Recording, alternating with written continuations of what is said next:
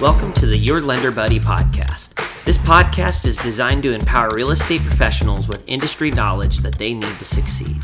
Without further ado, I'll pass it on to Jordan Keck for today's episode. Welcome to the podcast. I'm Jordan, your lender buddy. Today, we are going to be talking about how real estate and lending are going to be changing in the coming year and beyond. And if you have nothing else that you take away from this, you're going to end with an idea of what you can actually do about it all. We're going to be talking through where rates are going to be going next. Are we going to stay in a high rate environment? Are we going to go back down into the threes? How real estate and lending industries are changing. And then again, finishing up with what you can actually do about all of it. So starting off with, you're jumping right in, we got a lot to cover, is where will rates go next? Are they going to go higher? Are they going to go lower? And to answer that, it really all comes down to one major component, and that is inflation. Because inflation is the driver behind where interest rates are at, what's going to be changing the economy.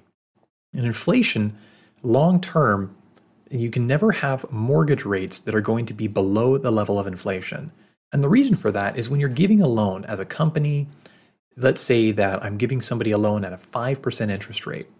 Well, if the rate of inflation is 6%, even though I'm earning money at 5%, ultimately I'm going backwards. And so it's not profitable for any company to sustainably lend at a rate below inflation.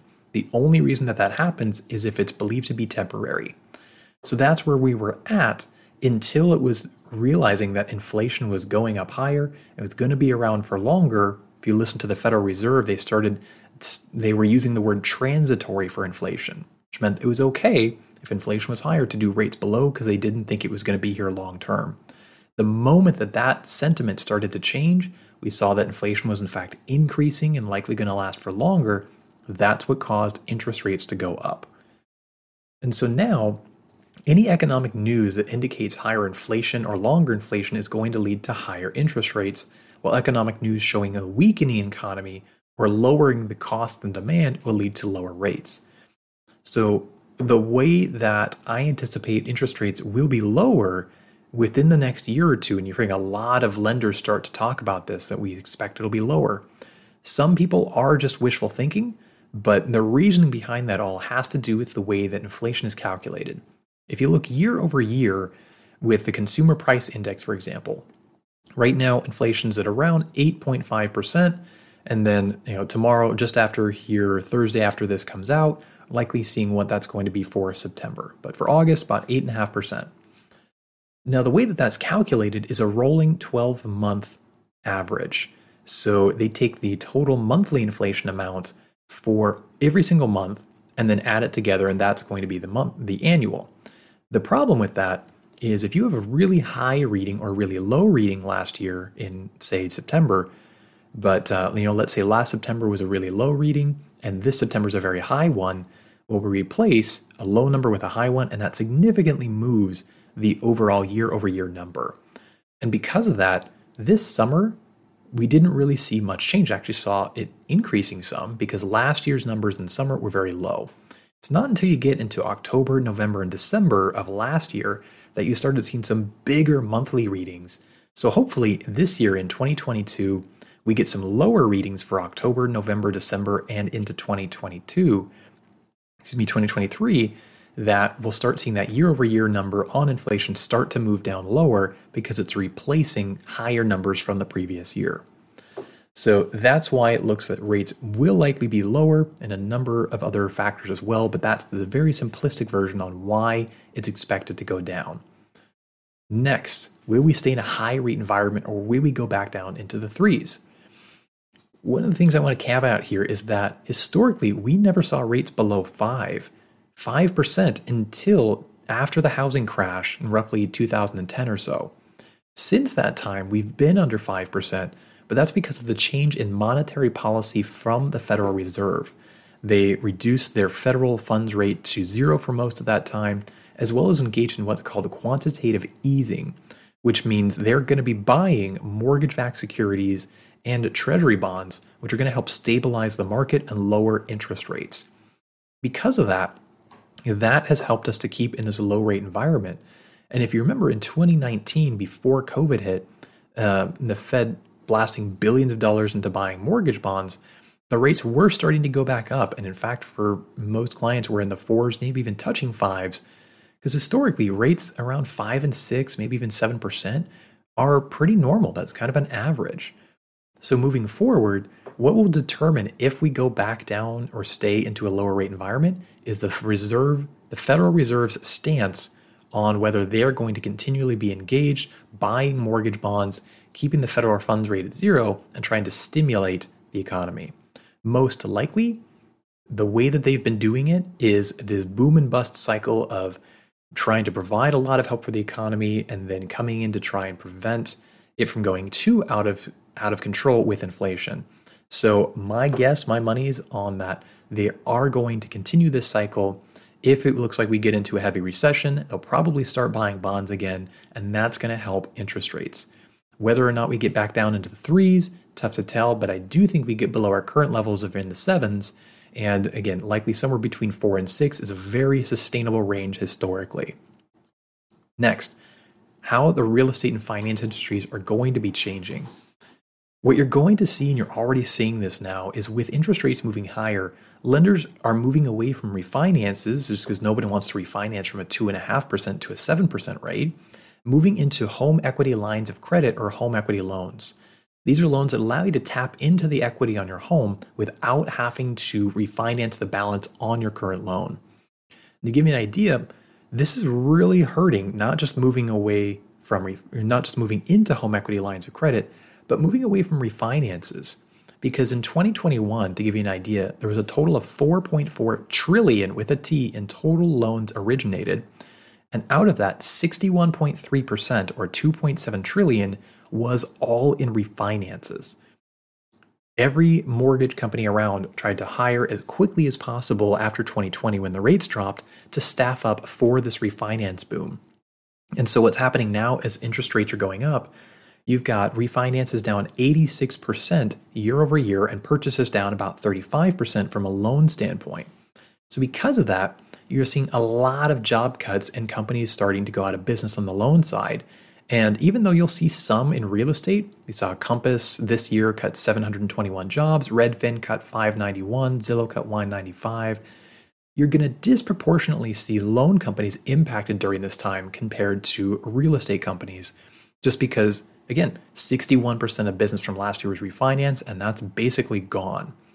This year alone, you've got over 15,000 reported job cuts so far as of October, and that's likely going to continue even further. So the next thing to consider is just a lot of individual loan officers are going to be leaving their jobs or leaving the industry entirely. To give you a perspective, in 2020 alone, from January to December, we gained nearly 189,000 loan officers nationwide. And again, for some perspective, roughly 200,000 is how many loan officers there were throughout the entire country in the beginning of 2011, and that's how many we gained in 2020 alone. After the Great Recession, after the housing crash in 2008, you saw about a 75% rate of attrition for loan officers, meaning 75% of the loan officers that were there at the height of the market were not there just a couple years later. So this is the big one. You're going to see lenders especially and loan officers not weathering the storm.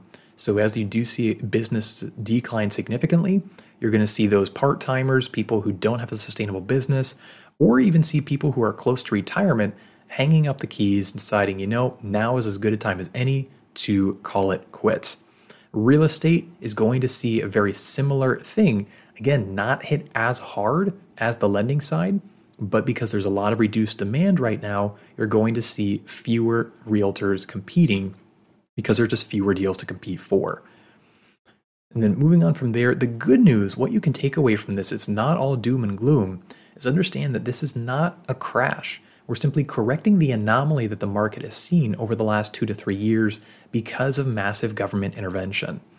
National inventory right now is still only 1.31 million homes available, which is a 3.2 month supply looking at August, but that includes listings under contract.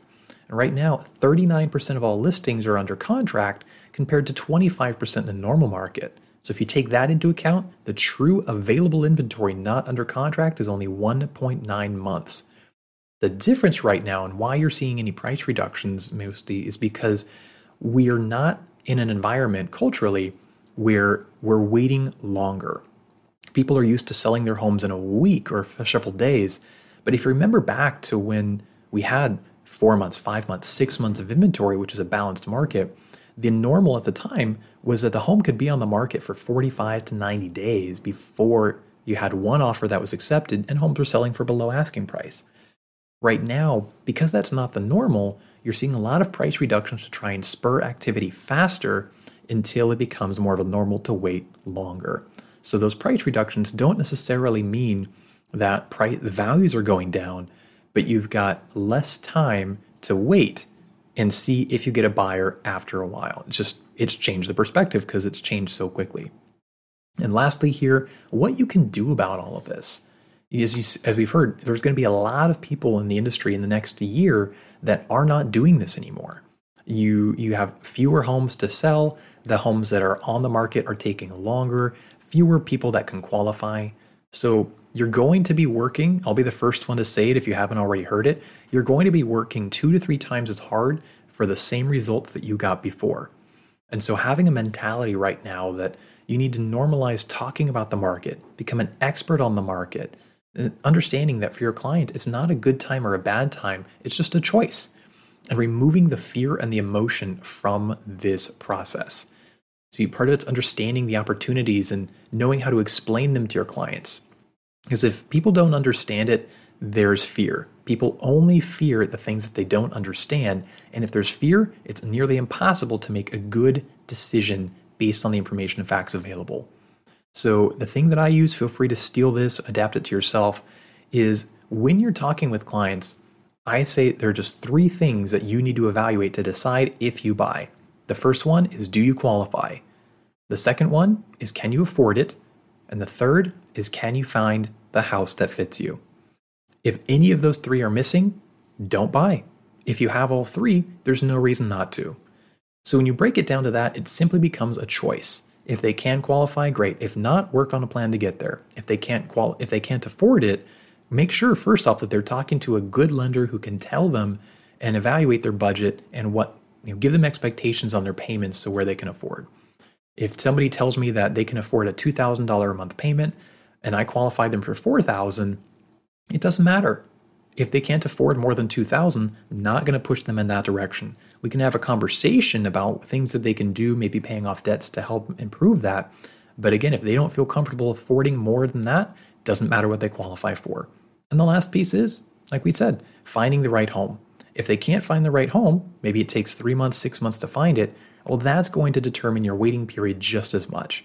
But it doesn't help anybody to sit on the sidelines waiting for things to get better, knowing that you can afford it and can qualify for it, not to be looking at homes. And last one that I use is for knowing when you get pre-approved. My secret formula, I call it, on this is just a question. Say, if you knew that this weekend you were to find the perfect home in the perfect place at the perfect price, would you want to be able to put in an offer on that home? And if the answer is yes, you'd want to be able to, then you need to start that process of pre-approval now. Because if you wait, you might miss that opportunity. Now, if you can comfortably say you would find that home in that perfect price in the perfect place and not need or not want to put in an offer, then don't worry about it. So again, these are the types of things that change it from a fear and emotional-based decision to simply one based on very realistic, very easy factors. So make sure that you're communicating these things to your database, to your clients, staying top of mind and providing consistent value. As always, hopefully this is helpful for you in continuing to stay on top of your business, be that market expert. So be sure to subscribe for more great content, pass this along to your team, and let's continue to elevate real estate together. This podcast has been brought to you by Jordan Keck, NMLS number 1017341, branch manager at Advantage Mortgage Incorporated, 5955 Shoreview Lane North Suite 200, Kaiser, Oregon 97303, company NMLS 1770599, equal housing lender. Jordan Keck is licensed in Oregon, Arizona, California, Colorado, Idaho, Montana, Texas, and Washington. Until next time, thanks again for listening.